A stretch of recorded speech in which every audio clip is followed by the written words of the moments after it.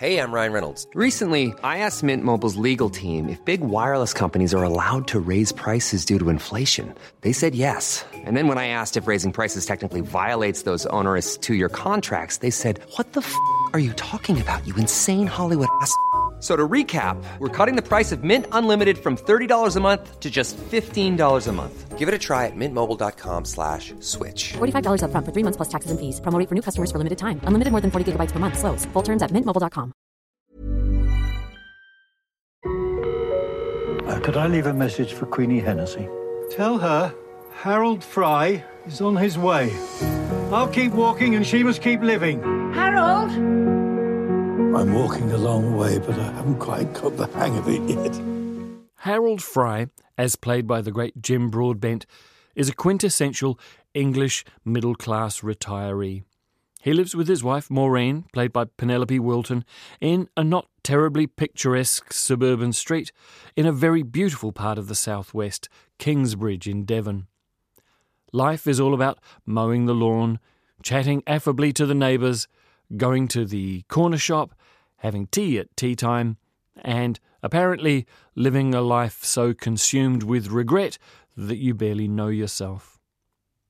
Harold receives a letter from an old work colleague who he hasn't heard from for a while. Queenie Hennessy worked with him at the brewery he represented. An average sort of job, I suppose, but the choice of the alcohol trade is an interesting one as he seems not to care for it now. Queenie is unwell in Berwick-upon-Tweed, which is about as far away from Kingsbridge as you can get and still just be in England. She's in a hospice, in fact, and is saying goodbye. Not really knowing what to do with this news, Harold writes a slightly pathetic note in reply and heads to the postbox to send it. But he knows he hasn't done this right. Maybe there's more about his friendship with Queenie that needs to be attended to. Maybe he should do something about it. When somehow even the post office itself doesn't seem like the right place to post his letter, Harold meets a young woman working in a service station who gives him some advice. Who do we know in Berwick-upon-Tweed?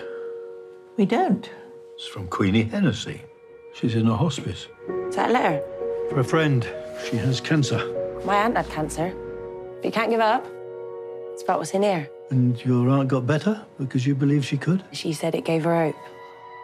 Completely ill-equipped emotionally and physically, Harold begins walking in the hope that her hope to see him again will keep her alive. Apple Maps tells me that the distance is 740 kilometres, with a considerable amount of that uphill.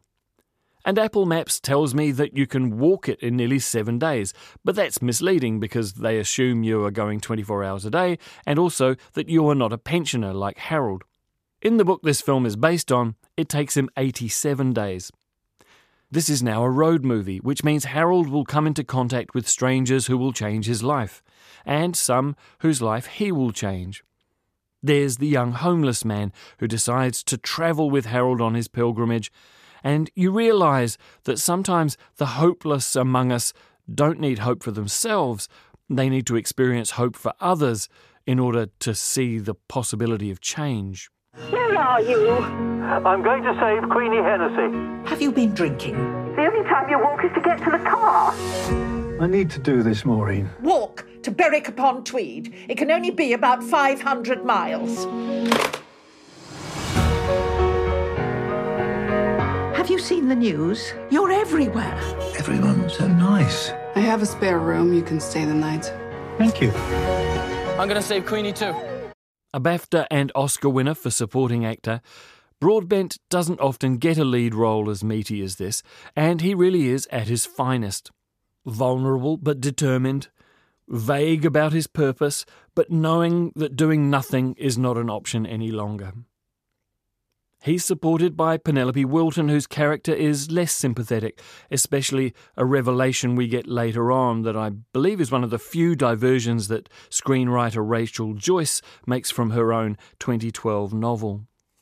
The direction by Hetty MacDonald is first-rate, supported by very fine cinematography from Kate McCullough, who photographed the extraordinary Irish film The Quiet Girl last year.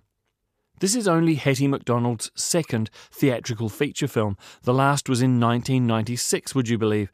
But she's been making terrific television since then, including directing all the episodes of Normal People in 2020. What he's doing is beautiful. I wish you'd come home. You could do this too. Anyone can do what I'm doing. You just have to let go of the things you think you need. I've spent my life not doing anything. And now at last I am. Don't you get scared?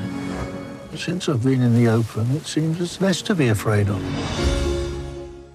I couldn't help comparing this film with another recent movie about loneliness, ageing and grief, the Tom Hanks vehicle A Man Called Otto.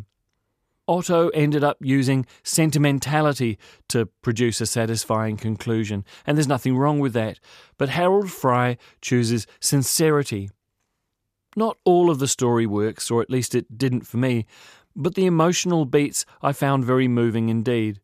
Fry's physical and mental deterioration on the journey give us something very real to care about. Evidently the film was shot in story and pilgrimage order, allowing Broadbent to dishevel as it goes on. I recommend The Unlikely Pilgrimage of Harold Fry, and won't be too surprised if he picks up a Best Actor BAFTA to go along with the Supporting Actor one from over 20 years ago.